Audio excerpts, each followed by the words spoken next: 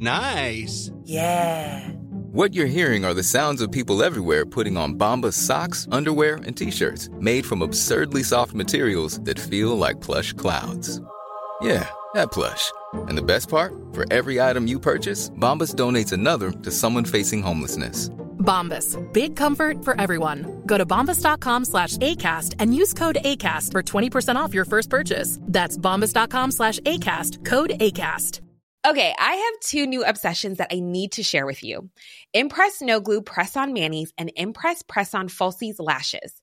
Trust me, these are getting ready game changers. Both require no glue, so there is no damage to your natural nails and lashes, no mess, and no annoying dry times.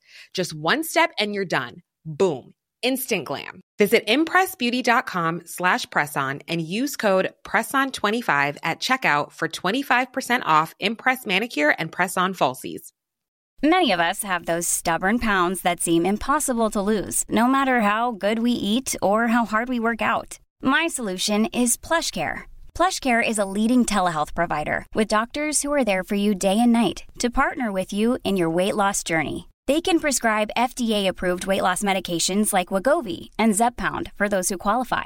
Plus, they accept most insurance plans. To get started, visit plushcare.com/weightloss. That's plushcare.com/weightloss.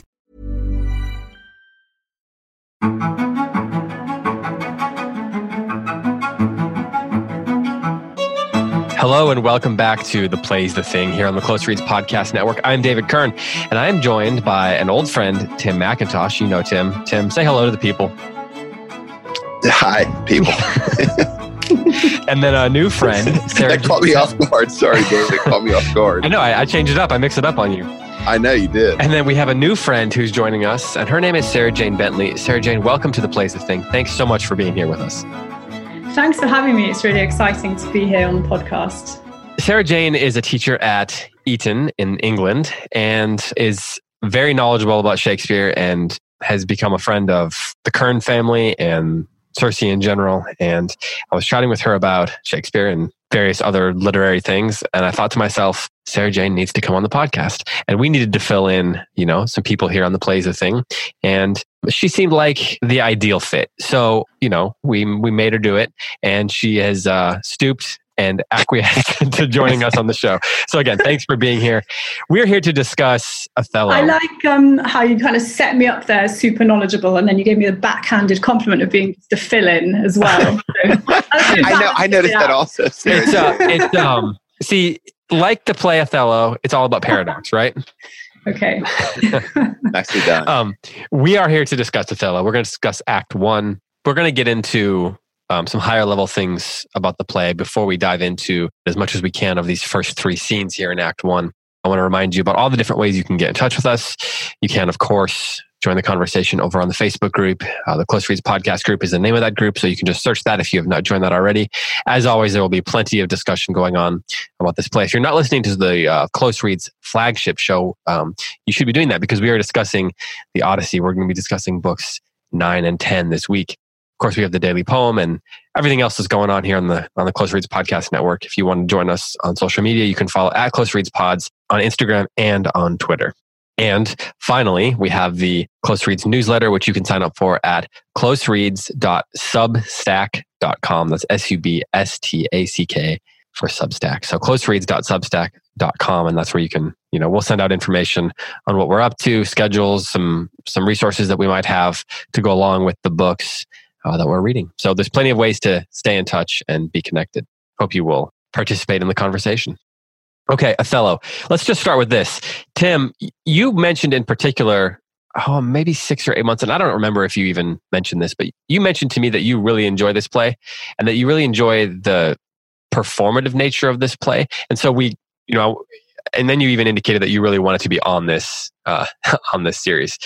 And I was wondering where your first experience with Othello was. Like, did you see it on the stage first? Did you read it in school first? Did you watch one of the movies or something? I saw the Lawrence Fishburne movie when it came out in cinemas in the mid-90s, which I looked back at the date that it came out, and I think it was 1995. Maybe it was a little bit later than that. And it kind of surprised me that I would go see Othello just 1 year after college because I did not care much for Shakespeare at all, and I was not much. Oh, really? I didn't know much about Shakespeare, but I remember going to see the movie, and I remember being crushed at the end of it. And the funny thing is, in preparation for the podcast, I went back and I rewatched the Lawrence Fishburne version, and I can't watch the end. It's so awful for me. It's awful for everyone. The ending of this play is just so brutal. So did that take you immediately into reading it, or did you read it some years later? I think I read it some years later. Okay. But honestly, I think part of the reason that I wanted to be on the Othello podcast is, of course, I love Shakespeare, but also because this is one of the first times that Shakespeare just really kind of got to me on a really visceral level. So in reading it, when you finally got around to reading it, did you find that you were kind of scared or nervous to get to the end? Yeah. And I rewatched it, and I turned it off like with 15 minutes left. I just can't do it. I mean, I'm going to have to. Can you read the end? I can read the end, but for some reason, I think that the movie it's very well done. It's very it's clipped. It's probably 2 hours long. I don't know if you guys have seen it, but I suspect they cut 50% of the text, if not more, which is fine. It's a movie. It's been a long time since I watched that one. I've never actually seen it as a film. Really? Yeah, I've only seen it in the theatre. Where did you first encounter Othello? I think it was on a school trip to London, and that we saw it at the Barbican. Okay. But my mother was insisting that my school never took us on a trip to London. So it might have been somewhere like Bristol. But I'm pretty sure it was the Barbican. Okay. And then later on, I saw it at the Trafalgar Studios with Lenny Henry as Othello, which was a really interesting casting because he's a very famous comedian. So this was a publicly famous comedian playing the tragic role of Othello. And then it was on quite recently here as a school play as well, which was excellent. Okay, so I want to kind of hold on to that idea of a comedian playing this character, because there does seem to be some characteristics of Shakespeare's comedies that are kind of layered throughout this play, and maybe we can talk about that over the next couple of weeks. But did they play it as a really serious thing, or did they draw on his comedic chops, so to speak, to kind of draw out some of the comedy of the play? Did they play it as a dark comedy? Did they bring any comedy in or any levity at all? Or did he play it totally seriously? I think you have to play Othello, the character, as totally serious. The comedy comes in with Iago probably. Yeah. And with the kind of the generic structures that Shakespeare's using. But the idea of a jealous husband as a character is a comic figure, but part of the comedy is that he doesn't realize that he's unreasonable, I suppose. So now that I've given you the floor, I had said that I was going to have you introduce yourself a little bit. So let's let people have some context for who you are now that we're into the conversation a little bit, because I want to use that as a bridge into the next question I have. So tell people who you are, what you do. I mentioned that your name is Sarah Jane Bentley and you teach at Eton. So far, we know that much. I mean, there isn't a lot more to know, really. I'm a school teacher. I've probably been teaching for about 10 years or so. Taught mostly in an all-boys school, but I've also taught in an all-girls school and a little bit in schools of boys and girls, but all sort of older children, 13 to 18 years old. Okay. And Sarah Jane, your discipline is Shakespeare specifically? It's literature more broadly? Yes, it's definitely broad. I mean, I did an English degree at Oxford, so I studied a lot of Shakespeare, and I've kind of continued to study because it's necessary as a teacher. So every time a new text comes up to be taught on the syllabus, then I will intensively study that for maybe a few months and then teach it for a year perhaps. And so over the years, I kind of started to get to know the plays a bit better just because I have the luxury of revisiting them all the time and talking to young people about them. Yeah. But I wouldn't say I'm, a scholar or an expert on Shakespeare at all. Well, perfect. Then you fit in well. Okay. No, well, the reason I wanted to ask you that now is because you mentioned that you're teaching these with young people. And Tim, you have taught Shakespeare on the college level. And I was wondering where this play for your students I guess, how they respond to it and where it seems to fit in terms of their, like if you're asking your students what their Mount Rushmore of Shakespeare play is, although maybe that's too an American reference that we should avoid with an English person on the show. Where does this play seem to fall? Because I was thinking about this, and when you talk to people about Shakespeare, it seems to fall sort of in that second tier for a lot of people. Maybe Lear and Hamlet, and then The Tempest or whatever. There seems to be a certain grouping of plays that often gets mentioned. Macbeth, for example. Does that hold true for your students? Sarah-Jane, I'll let you answer that. What do they generally think of this play? Do they like it? Are they afraid of it like Tim is? Are they afraid of it? I think it has a different sort of resonance, perhaps, to something like Macbeth, Lear, Coriolanus, Antony and Cleopatra, which Shakespeare hadn't written yet by the time this play was out there. It's because we're not dealing with the tragedy of a king or, Othello's a general, and he's a Moor. So I think sometimes it does take a little bit more effort to say to the boys, no, this is a tragedy that really is significant and really matters. Because even if it's more kind of domestic, if you like. That's interesting. So teaching in a country where the idea of a king is something that is much more a part of your everyday life, I suppose, or your sort of cultural consciousness than it is here, obviously.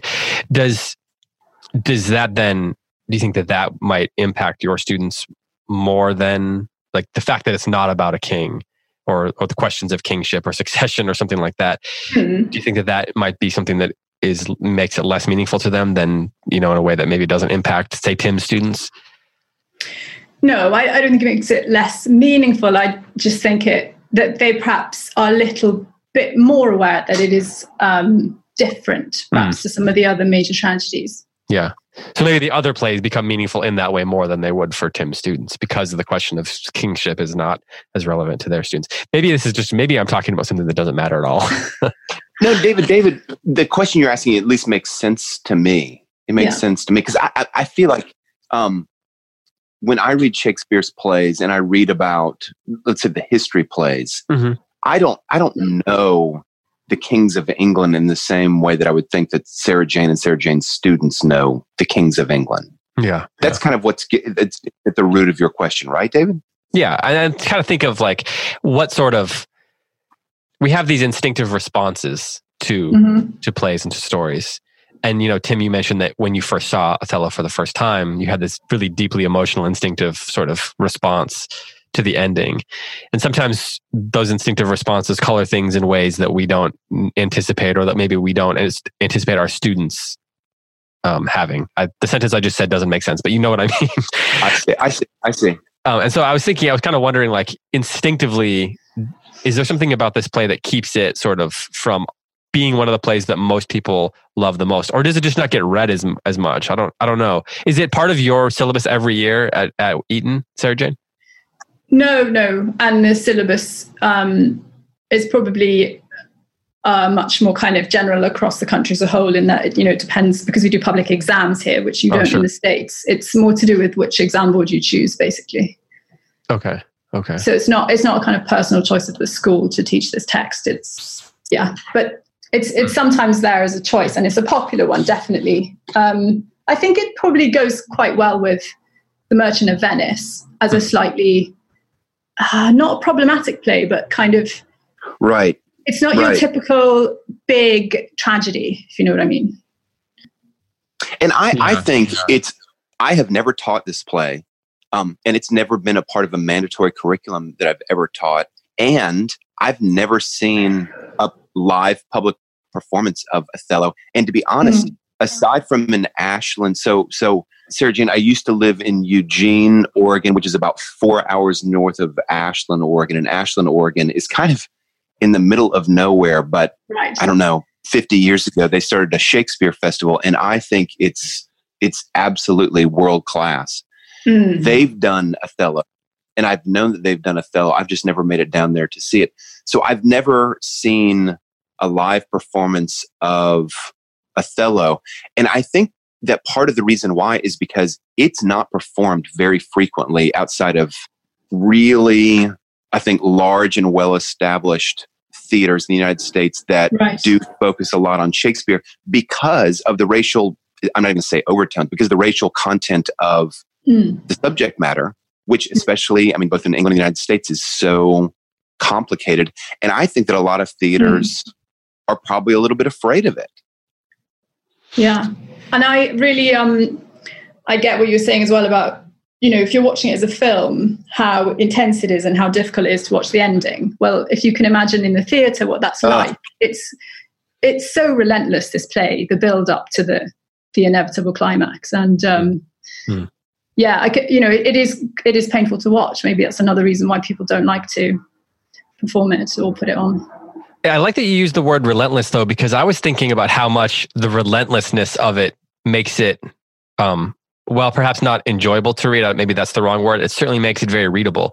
We're dropped right into it, right in the middle from the first line. Shakespeare and these characters are not beating around the bush, so to speak. I mean, we're thrown right into it.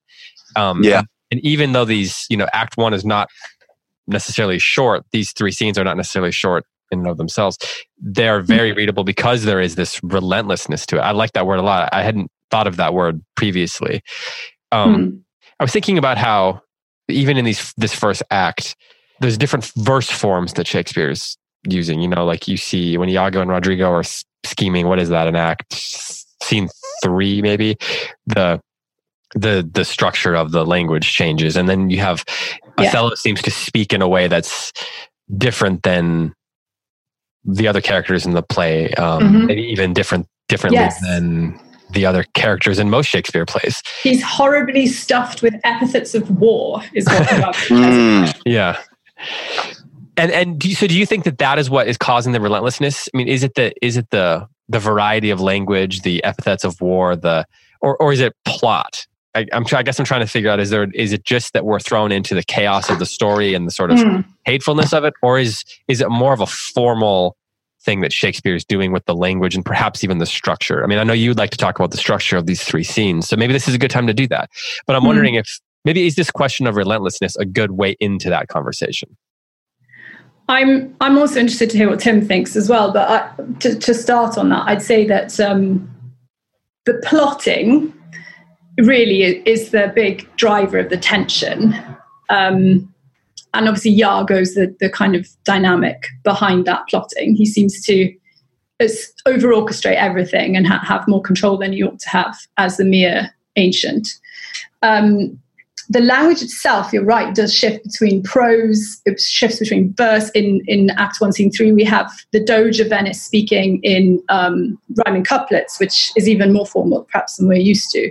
And there are moments in the play where there can be a release of tension by a shift into prose, but then equally, at a really tense moment, like when Othello is completely broken down, he's having a fit, the thing that's so relentless there is that he's lost this ability to speak with such eloquence. So I think Shakespeare treats the form of the poetry in accordance with the drama that's happening at that time in the scene. I don't think there's a hard and fast rule about it.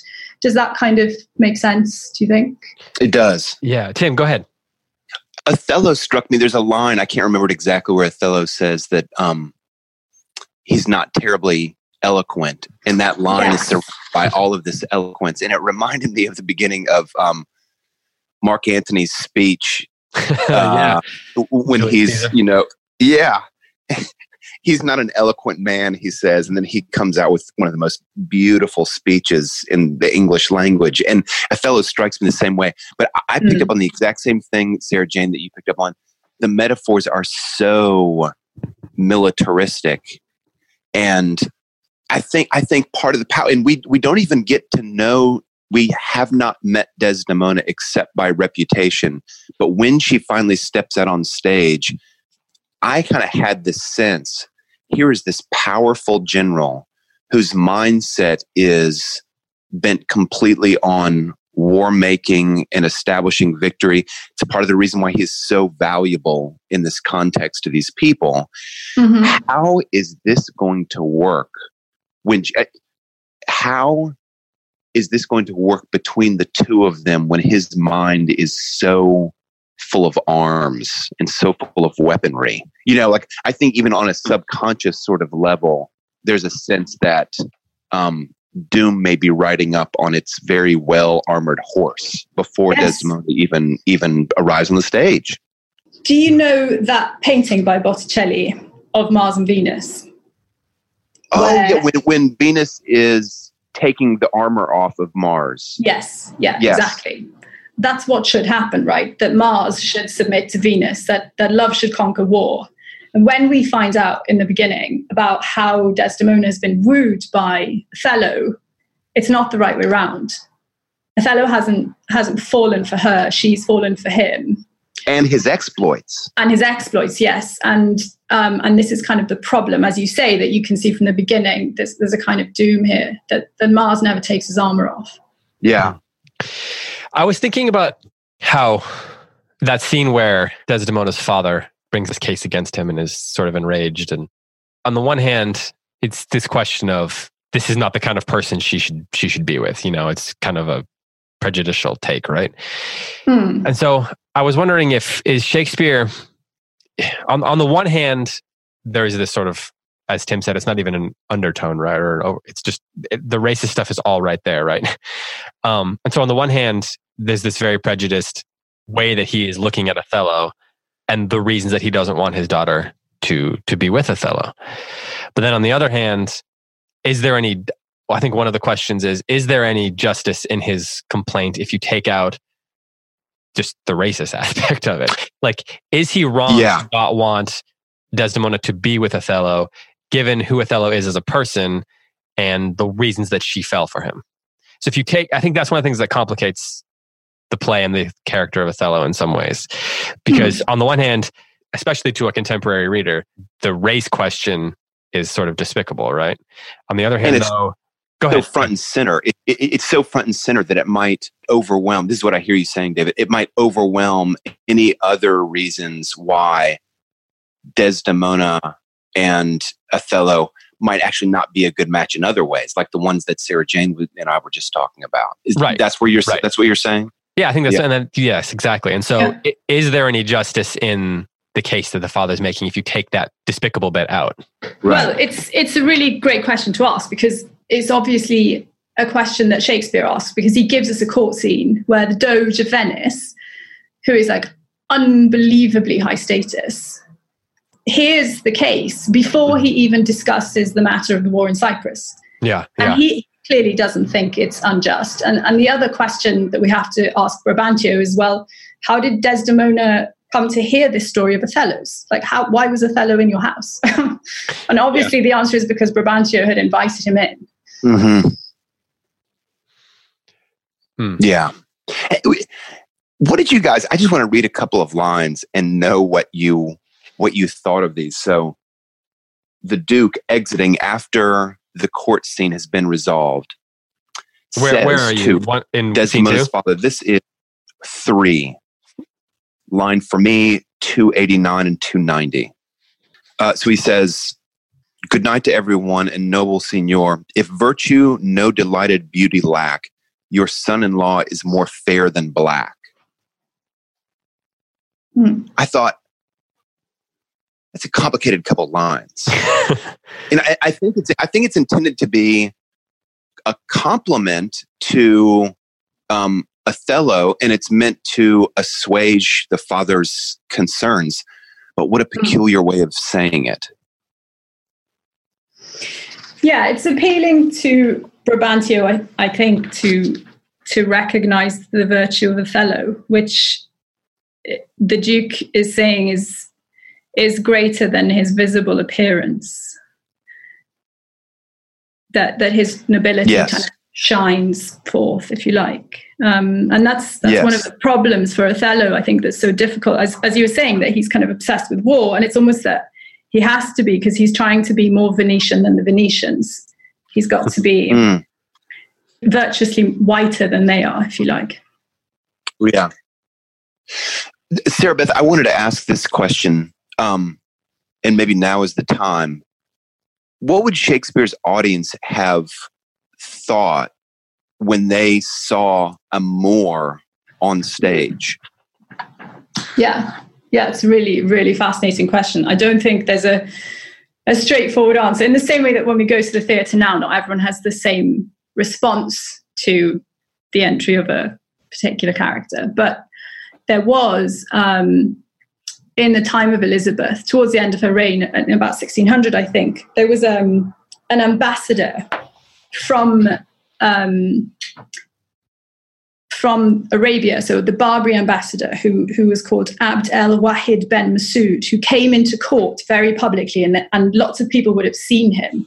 And there's a painting of him actually that you can find on the internet. And so I don't think the idea of a noble Moor would have been alien to the audience. It's something that they would have seen, and it's certainly something that Shakespeare would have seen himself. So then the really interesting question about Othello's race is, do we think that he is a Moor in the sense of being an Arab? Is he Barbary? Or is he a sub-Saharan African, as some of the more racist taunts that are hurled at him suggest, like Rodrigo calls him thick lips, for example. And so it's quite difficult in the play to really answer that question, because a lot of things suggest that he's maybe a converted Muslim. So he has a kind of Ottoman background. But then there are these references to him being black, as opposed to tawny, which is the word used to describe the Prince of Morocco in The Merchant of Venice, for example. So there's an ambiguity there. Well, and it's complicated by the actor factor, isn't it? I mean, Richard Burbage would have played him? Yeah, it would have been definitely. He would not have been. No. He would not have been as dark as. And would he have been even tawny, to use that? Would he have been like that, or how would they have approached that? I mean, or was he? I mean, they wouldn't have done like what we would call blackface today, would they? Yes, I think they would. Yeah. So do you know anything about what they would have done in Shakespeare's day to transform Richard Burbage? Or what they did? Do you know anything? Well, there would have been, I imagine, quite a realistic costume, because a lot of the costumes were donated to them by the nobility. And Shakespeare's company of players at this time were doing really well. They've just progressed from being the Lord Chamberlain's men to the King's men. So this is the first play, I think, that Shakespeare writes for King James I. And so, I imagine the character of Othello would be a spectacle, and that he would need to look exotic. Would they have been able to do that? Or I guess, how would they have done that without making it seem comic? Do you think that would have been an issue? I guess is maybe you don't know the mechanics of it, but I don't know. I mean, you could say the same thing. Would male actors dressing up as women have been seen as comic? I don't really think it would have necessarily. Suspension of disbelief and all that. Yeah. Why not? I read a quote by Laurence Olivier in which he imagined Burbage saying to Shakespeare that, hey, Bill, I can play anything you want me to play. And then Shakespeare wrote Othello to kind of like say, right, okay, I'll fix you. Let's see this. Yeah. Was this, what was the response to this play when it was first performed? Do you know? Well, there were various responses, but there's one particular critic called Reimer who really hated it. He called it the tragedy of a handkerchief. He thought that it was ridiculous, that it was a farce. So there was some rejection of it as a tragedy at all, because the one of the interesting questions about Othello's race is, if he's a sort of Arabic Moor, then he has more dignity and nobility in the kind of Jacobean sense than he does if this is just the tragedy of a sub-Saharan African. So there was a kind of, well, Reimer at least suggests that as a tragedy it was kind of questioned when it was first on the stage. Well, T.S. Eliot didn't like it, so I guess you didn't like it, David? T.S. Eliot, but he also has a reputation for picking fights with Shakespeare's greatness. So, or at least he didn't care for the character of Othello. Did you feel like the first act was Act 5 of a comedy? It felt to me that we have the wrongful accusation, which so often happens in the comedies. We have the injustice is brought to the light of day. A magistrate. I'm thinking especially of something like Measure for Measure. A magistrate pronounces justice, and it culminates in a marriage. And even though the marriage has happened off stage in Othello, it feels like a marriage scene because there's this kind of like pronouncement that we've made our vows to each other. Desdemona says to her father, my rightful duty now is with my husband. And it's funny because it's almost like Othello felt to me like the end of a comedy begins our play, and we have these sprinklings of doom throughout the first act. And those seeds of doom slowly grow during 2, 3, and 4 until they finally just take over the entire play in 5. I love that idea. Can I put forward a slightly opposite one just for fun? Please. So if we compare Othello to Twelfth Night and The Tempest, going along with this idea that it has a kind of comic overtone, if you like, both of those plays start with a storm. And Othello, we know in the next act, is about to go into the storm and on the way to Cyprus. And so, yeah, you're right. It starts with a kind of storm and then moves to a kind of resolution at the end. Whereas normally with tragedy, we'd expect it the other way round. Yeah. And yeah, you're right. It does begin with things seeming to be resolved in this court case presided over by the Doge. And then it all starts to unravel afterwards. Yeah. And yet, even though we know that, like, practically speaking, maybe that particular case has been resolved, we know from the very first lines of the play that whatever Brabantio ends up accepting, that he's not really the actual guy that they have to overcome. Brabantio's not really the villain or the one who's really going to get in the way of Desdemona and Othello being happy. And from the very beginning, you get there's this plot against them that then Brabantio kind of gets wrapped up in, but then the resolution is not really a resolution. It's just almost that getting resolved is the thing that pushes the plot of Iago and Rodrigo into, the next level of action. Well, there's a great haste to resolve it, isn't there? Because essentially the Doge is like, I need to get this domestic squabble out of the way because what I really talk to Othello about is Cyprus. Yeah. And I love the way that Brabantio kind of dismisses all these proverbial bits of wisdom of the Doge by saying, so let the Turk of Cyprus us beguile, we lose it not so long as we can smile, because he's just been told by the Doge, if you can smile at your robber, then you haven't really lost anything. And Brabantio says, yeah, okay, well, fine, let Cyprus go to the Turks then and smile about it. Why is it any different for you? And so at the very beginning of the play, we have this mixture of the public political martial scene and the private domestic scene, which you're right, doesn't really get resolved. That's kind of the problem, if you like.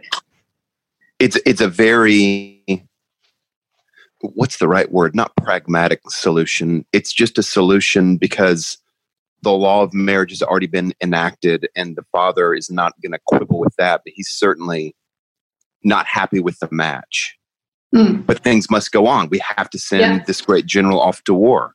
I was thinking, when Othello is telling the story to the Duke and so forth, and he's kind of explaining how he met Desdemona, he says in 1.3, I think it's around 128, he says, her father loved me, oft invited me, still questioned me the story of my life from year to year, the battles, sieges, fortunes that I passed. And then he says that he says, I ran it through, even from my boyish days to the very moment that he bade me tell it.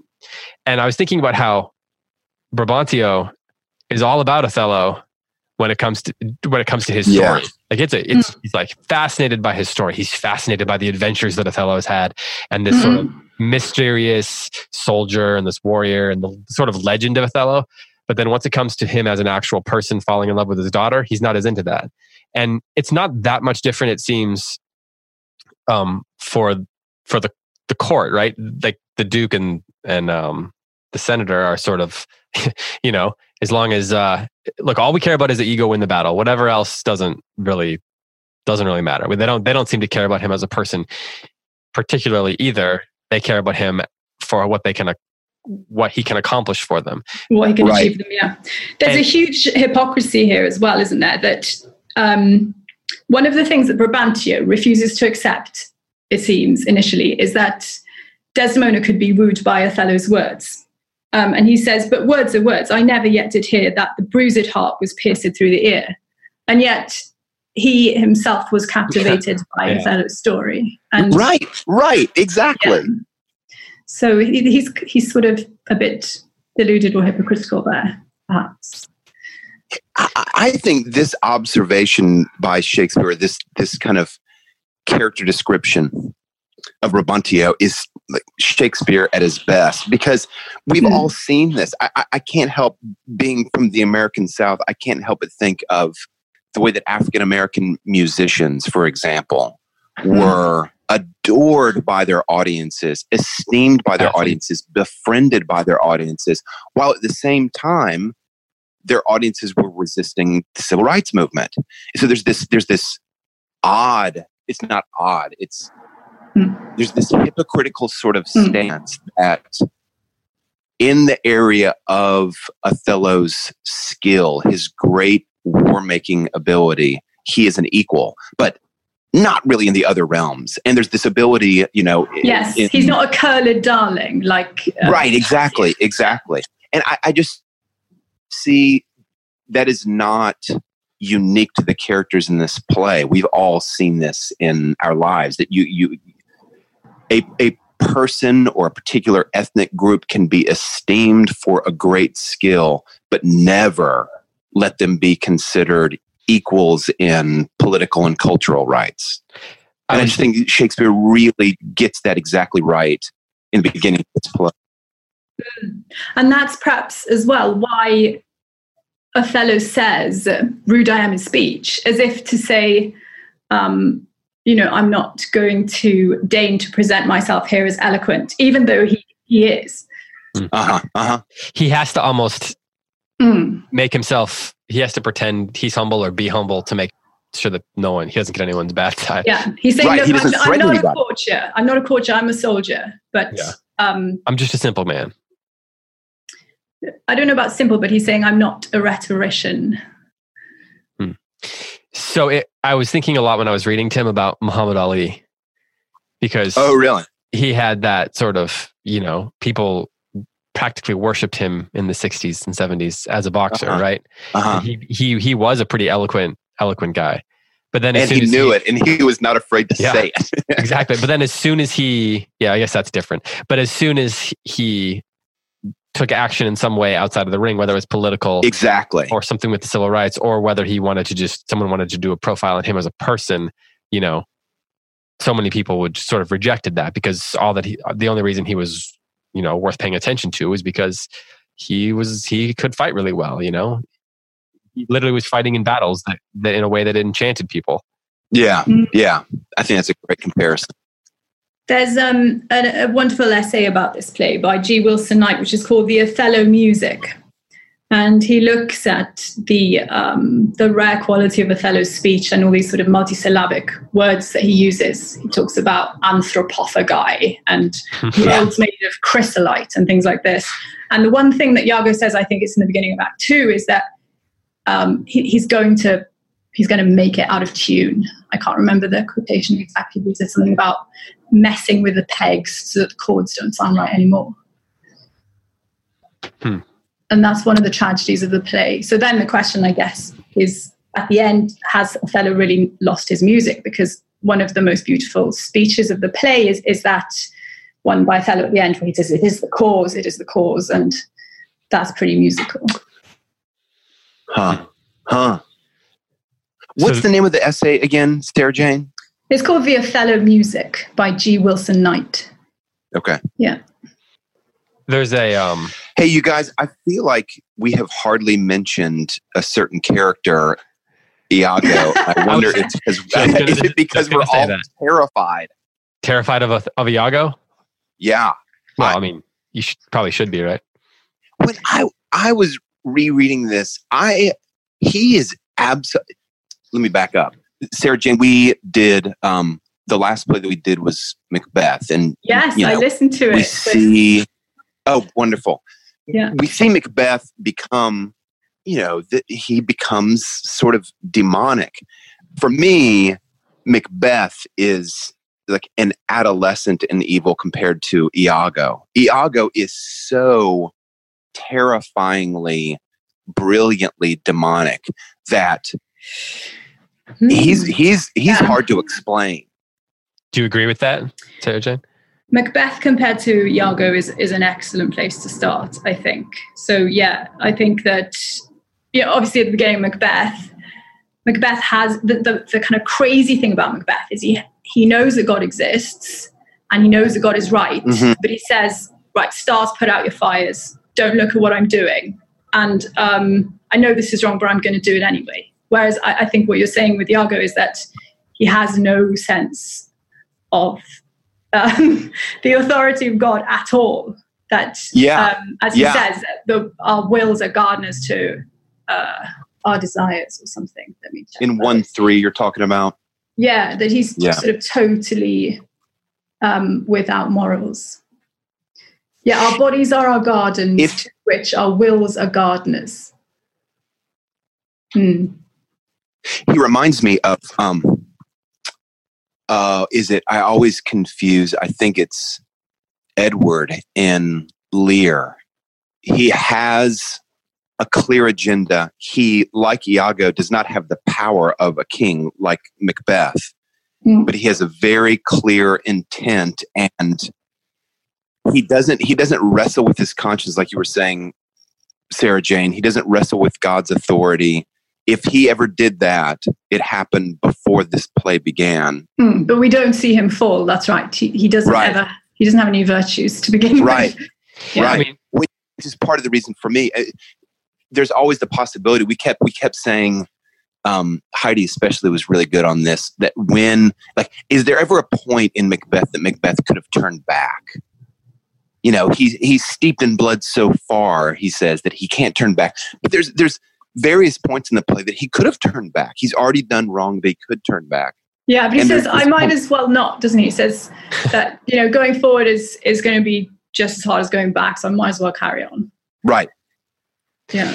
But with Iago, there's hardly ever, I can't recall a line in the play where he worries that what he's doing is somehow wrong. Yeah. The only question for him is a strategic decision. It's a strategic question. Yeah. Can I get done what I want to get done and get away with it? Because I'd say he's entirely negative. Whereas Macbeth has his ambition and can see a trajectory for that, even though it's going to all leap itself and fall on the other, and everything is premature. For Iago, he's simply sowing chaos. He does things by means of negation. He's a shadow. He corrupts things. He's like poisonous acid that bites into bright metal. I think I read one critic said about him. And so he turns beauty into ugliness. But you're right, he doesn't really have any objective beyond that other than to sow discord, disharmony, chaos. So he's really abhorrent in that sense. I was thinking that one of the big differences between Macbeth and Iago is that Macbeth has some sort of, he's got, he could almost blame his turn on someone else in a sense. There's Lady Macbeth, there's the three sisters, there's all these different sort of external sources, demonic or otherwise, that are, playing on his will and on his soul and on, offering him temptation and things like that.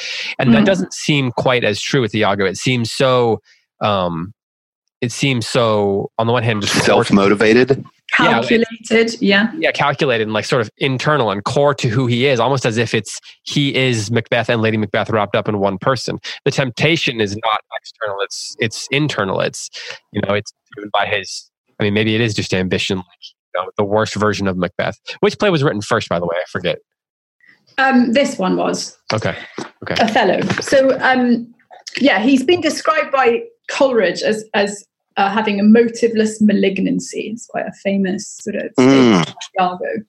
And it might be interesting now just to spend a few minutes thinking about what are the things that motivate Iago's hatred for Othello, because he says twice at the end of Act 1, Scene 3, I hate them all. Mm-hmm. Yep. And what do you think it is that motivates him, if anything? I'm going to express a little bit of confusion on this point, because I have heard other commentators say that Iago, not as a criticism, but he lacks motivation. And yet the play, maybe I misunderstood something, opens with Iago expressing frustration that Othello gave the position that he felt was rightfully his to someone else. And that strikes me as right. Yeah. And that may not be sufficient motive to do what Iago does. Maybe that's the question. But that certainly seems to me like front and center. This is what sets this play off. Iago he's hurt. Mm-hmm. Sarah Jane, am I missing something about the question about what's motivating him? No. I think you've defined the kind of nuances of that really well, which is that is that sufficient motivation? Right. Because the other thing is that later on we find out about his insecurity, about perhaps his own sexual prowess, that he suspects that the Moor has jumped in his seat with his wife. He also suspects Cassio of that. So there's that motivation as well. But what's really interesting is if we go back to the source that Shakespeare used for this play, which was written by Giraldo Cinthio in 1565, I think. And Shakespeare probably read this in French or Italian or both. Shakespeare creates ambiguity where in the source there was none. So in the source, Iago is described as the most evil person ever, and his motivation is that he is completely in love with Desdemona. Which is more kind of, it's more believable, isn't it, as a motivation? It is, yeah. Although this play does seem to... Go ahead. I was going to say, it might be a more believable motivation, but that's part of what makes Iago so compellingly evil, is that he's so murky. Yeah, that's why Shakespeare's such a great dramatist. Yeah. Yeah. He's so murky. He's so you cannot look inside him and say, well, there it is. That's where it went wrong. That's what his overriding kind of master passion is. Yeah. You see the way he acts, and it's terrifying because he is so subtle. And he is so clever in getting what he wants. Yeah. But you cannot discern him. I don't want to overgeneralize here because I don't know loads about classical drama, but I think that's one thing that Shakespeare does in the Renaissance in kind of making it more sophisticated, not like one of the medieval morality plays where you have your stock figures and you know who's right or wrong. That Iago is more human in that sense, in that the sin in our hearts is a result of the fall, and there isn't really a motive for that. We're just quite often evil, yeah. In line 64 of 1.1, Iago says, I am not what I am. And I found that really interesting. And it kind of reminded me of, who is it in Much Ado where Don John says, I am what I am? Or in the Bible. That's true, yeah. What Iago's saying here, I always read that as a kind of satanic statement. He's saying, I'm the opposite of God. Yeah. And he's kind of, on the one hand, it's interesting from a dramatic standpoint, a characterization standpoint, because it does kind of reveal the complicated nature of this character. But then on the other hand, it's such a profound, 5 words or something. I guess that would be 6 words. Shakespeare can do so much in 6 words. Yeah. Both in characterization and in revealing the themes of the play, as you say there with the question of kind of being anti-God. But then also it reveals, there is a sort of self-awareness in Iago that he says, I know what my intentions are. I know that I'm, on the one hand, I'm not who I'm going to present myself as. And then that reveals to us, the audience, what to look out for. It does, but it should also make us really wary, because I think one thing Shakespeare does in this play is maybe even subverts the convention of the soliloquy. So I don't think we can always accept that Iago, even when he's only speaking to us, the audience, is telling the truth. I think he lies to us as much as he does to Othello and everybody else. An early unreliable narrator, eh? Yeah. That's just a theory. Yeah, I think so. So you're saying we shouldn't always trust Iago? No, we shouldn't. Which, I say that kind of jokingly, but also on the one hand, that's the thing. It's like Shakespeare warning, we should be sitting in our seats yelling at Othello, don't listen to him, don't trust him. Exactly. It does make it like a pantomime. Yeah. We have gone close to an hour already. So we should probably start thinking about how we want to wrap up this conversation here. So as we're leading into book 3, what do those listeners who are reading along with us? Act 2, David? What did I say? You said book 3. Yeah. You might be thinking I've got too many things going. Too many. Yeah, exactly.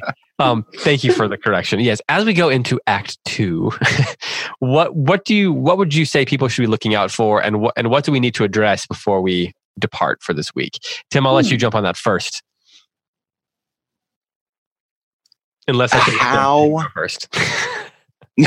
No, how Iago is going to do what he's going to do, because we conclude Act 1 with this bond between Othello and Desdemona. Boy, it looks absolutely solid. I mean, maybe from an audience's point of view, like we've mentioned, there are things in Othello's speech that make us think, man, this is a warmongering general who maybe has had very little acquaintance with females. Maybe this might be the first romance in his life. As an audience member, we maybe sense that, but still, ostensibly, the plot of the play is that the bond between Othello and Desdemona is really, really strong. How is Iago going to undo this? Yeah. Can I go answering that as well? Yes, please. I think it's worth recapping quickly the form of the first 3 scenes. So initially, we're given the picture of a Venetian woman who elopes without her father's permission. And in that story, Othello is the villain. And that's kind of the story that Iago sets up at the very beginning. Then we see a second thread of the story, which is we have this Venetian island, which is under attack from the Turks. And in that story, Othello is the savior. And then they kind of both come together in the court scene in scene 3. And so now, where we've got Othello with these kind of 2 conflicting roles to play, if you like, we're going to move from Venice to Cyprus, which is a completely different country. And it's such an interesting setting to move to. And I don't know if you've read any Northrop Frye, but he often in comedy talks about the shift to the green world, which is the world where kind of anything can happen, where fathers are absent, where usually all these problems happen, and then it ends, as you said earlier, with a marriage. As you like, it's the famous example. Yeah, exactly. So we're going to Cyprus, which is, I think, an interesting, perhaps, symbol of Othello himself. It was hotly contested by the Ottoman Empire and what was known as Christendom. So Venice is fighting for it for Christendom, and the Ottomans are trying to maintain it as an Islamic island. And you could see it kind of as analogous to Othello himself, who has made this alliance with Desdemona, who is a kind of paragon of Christian virtue. And then you've got Iago working against him, saying, I'm going to kind of make sure that you get unbaptized. And so I think when we move to Cyprus, it's worth looking at it as analogous to Othello himself and the battle that's going on, that he himself is a battleground. And then the other question I'd be interested in is the fact that you've got this kind of deferral, perhaps, of the consummation of their marriage, and how that's also frustrated, not just in the realms of love, but also in the realms of war, that we're anticipating this battle and it doesn't happen. I love the idea of, well, that's good. Othello is the battleground. Even the idea that Cyprus is an island that's kind of, not part of, I mean, I guess technically now we consider it part of Asia, but it's not, it's not really part of any of the places that he might theoretically become from, as we were talking about his background earlier. So it's kind of out there by itself. What is the closest country to Cyprus? Turkey? Oh gosh, I'd have to look at the map. It's part, it's there, isn't it, in the Mediterranean with all the kind of Greek islands. Georgia. This isn't a geography podcast. Well, I mean, seriously, at any moment, you never know what it's going to be, right? Yeah. Hey, you mentioned that you were, it might have been off the air, but how interested you were in the name. So before we go, could you take us through what you were going to say about that? Yes, sure. So Othello's name is interesting in that, in the source, again, Cinthio's story about the Moor. The Moor doesn't have a name at all. So Shakespeare gives him a name. And it could be pronounced more like Othello, which suggests that he's kind of an Ottoman. It sounds a bit like Ottoman. Or the other idea is that it sounds like Thorello, which is a name of a character in Ben Jonson's play, which is Every Man in His Humour, which is a comedy. And Thorello in Every Man in His Humour is a jealous husband. And we know that Shakespeare acted in that play of Ben Jonson's. So it's quite an interesting name. And then the other interesting, fun thing about the names of Othello and Desdemona is that Othello's name has hell in it, and Desdemona's name has demon in it. So again, these seeds of doom that Tim was talking about are there. Hovering malignantly. And Iago is probably from Santiago, who was a saint who was often depicted on a white horse and would basically go around, is often painted as trampling on the Moors, if you like, in sort of imagery of crusades and things. So you can see him as the enemy of Othello from the beginning, even from the names. And then the saint thing comes into the line of Iago saying, I am not what I am, too. Yeah. It brings to mind all these questions of identity and who is actually what they claim to be. I mean, even Desdemona, and Othello, is their story early on? We could ask ourselves, if we haven't read it before, is their story actually true? Are they telling the truth, or did they say what was expedient? And the other thing about Othello is, of all of Shakespeare's martial heroes, like if you compare him to Mark Antony or Coriolanus, he does the least fighting. We hear all about what he's done. Interesting. And I totally get why Iago is really fed up with all of Othello's boasting. Says, he's always going on. He's horribly stuffed with epithets of war. And he is. And we never actually see him in action. We only hear the things that he's done. Even Hamlet gets a sword fight. Right. And he wins. Hey, Tim, final thoughts? No final thoughts. Sarah Jane, anything else? Oh, I'm sure there's lots more, but we're probably out of time. Sarah Jane, you're going to be here for all of Othello, correct? I hope so, if you'll have me. That's the plan. Yeah. I said she was a fill-in. I was joking. She's not really just filling in for one episode. Come on now. I assumed. I just didn't want to presume. It wasn't a backhanded compliment. It was an actual compliment. I've really, really enjoyed our chat. I can't believe we've been talking for an hour. It's gone very quickly. That's how these feel. When they go well, it just dips by. All right. Well, thank you so much for being here, Sarah Jane. Thanks to everyone who has been listening. If you want to join the conversation, as I said, please do join it online. Send your questions in. We'll try to cover them when we can. And of course, at the end, we'll do an episode for each act. And then at the end, we'll do a Q&A episode where we will try to answer your questions and cover anything that we didn't get to during each of the episodes. Next week, as is obvious, we will talk about Act 2, not Book 3 or whatever nonsense I said. I'll be reading that and enjoy that. I did want to ask each of you one question before we go. So, Tim, you mentioned the movie.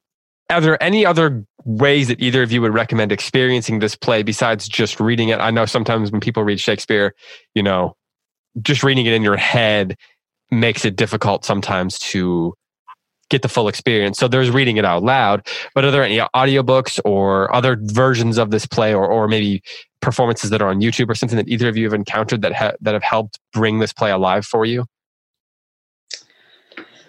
Ooh, Tim, you go. I'll think about it. I think for a first time, how do I say this?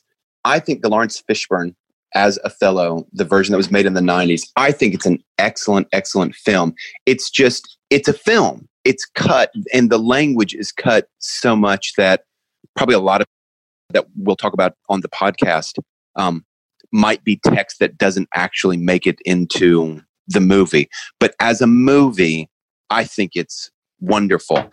I know on YouTube, there's a free version of a Globe production starring Tim McInerney as Iago, which, okay, just by the way, I was watching it and I thought, who is that Iago? I've seen that Iago before. Who is that actor?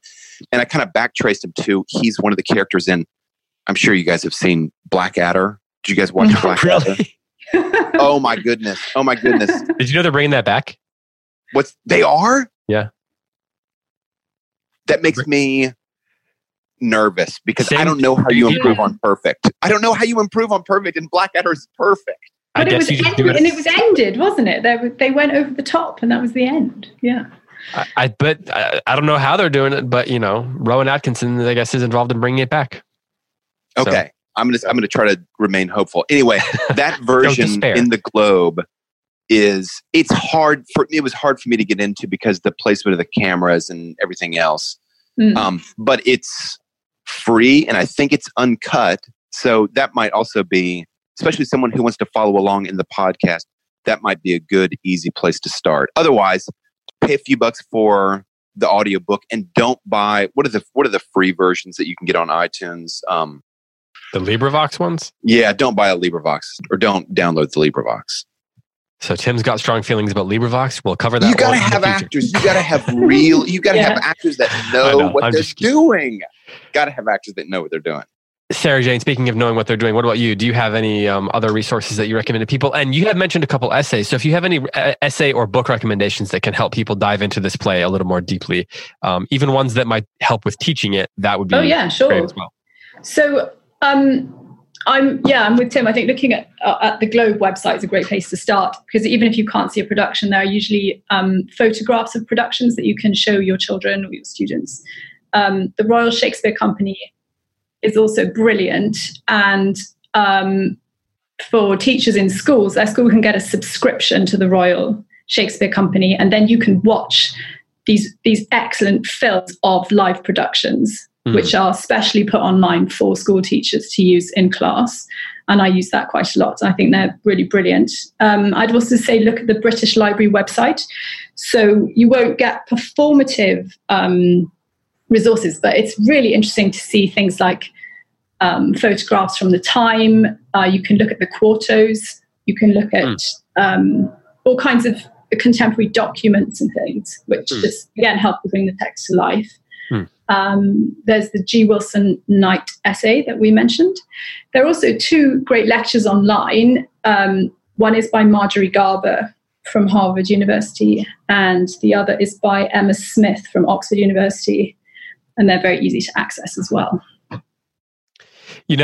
I went through college as an English major, studied tons of Shakespeare, even studied multiple courses on Shakespeare and film, made a short film of The Winter's Tale, and never knew that I could get a subscription to those performances from the Royal Shakespeare Company. And now I feel gypped, like my professors took a lot of joy away from me. It's a very new thing, so I don't... Well, okay. Fair enough. I won't blame them then. But David, maybe we could lead the next episode of this podcast with some background on you made a film of The Winter's Tale? Well, not the whole thing, but yeah, I made some Winter's Tale. But still. Yeah. It was Sarah fun. Jane, let's probe him on that next episode. And get a YouTube link. Yeah, get the YouTube link. Exactly. Oh man, that's terrifying. We did part of the, how Shakespeare, that's the play that has the one like stage direction. Exit pursued by a bear. Yeah, we did a whole thing where we incorporated the pursuit by bear into it. So that was really fun for a student film. That was challenging, but when you're doing The Winter's Tale, go big or go home, I guess, right? Yeah, right. All right. Well, thanks to you both so much. I look forward to our ongoing conversations on this play. It's been a long time since I've read it, so it's been fun, and thanks for your insights and your time to both of you. Thank you, David. Nice to meet you, Sarah Jane. Yes, you too. For Tim McIntosh and for Sarah Jane Bentley, I'm David Kern. Thanks so much for listening. Happy reading, and we'll talk to you next week.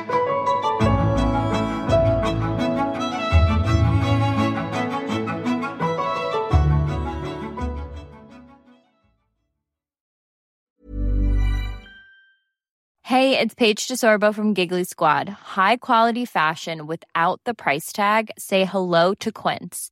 I'm snagging high-end essentials like cozy cashmere sweaters, sleek leather jackets, fine jewelry, and so much more. With Quince being 50 to 80% less than similar brands.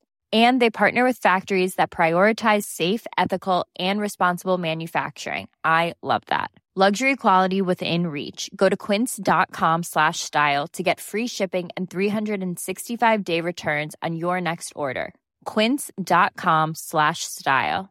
Mom deserves the best, and there's no better place to shop for Mother's Day than Whole Foods Market. They're your destination for unbeatable savings, from premium gifts to show-stopping flowers and irresistible desserts. Start by saving 33% with Prime on all body care and candles. Then get a 15-stem bunch of tulips for just $9.99 each with Prime. Round out Mom's menu with festive rosé, irresistible berry chantilly cake, and more special treats. Come celebrate Mother's Day at Whole Foods Market. Hi, I'm Daniel, founder of Pretty Litter. Did you know cats tend to hide symptoms of sickness and pain? I learned this the hard way after losing my cat, Gingy. So I created Pretty Litter, a health monitoring litter that helps detect early signs of illness by changing colors, saving you money and potentially your cat's life. Pretty Litter is veterinarian developed, and it's the easiest way to keep tabs on your fur baby's health right at home. Go to prettylitter.com and use code ACAST for 20% off your first order and a free cat toy. Terms and conditions apply. See site for details.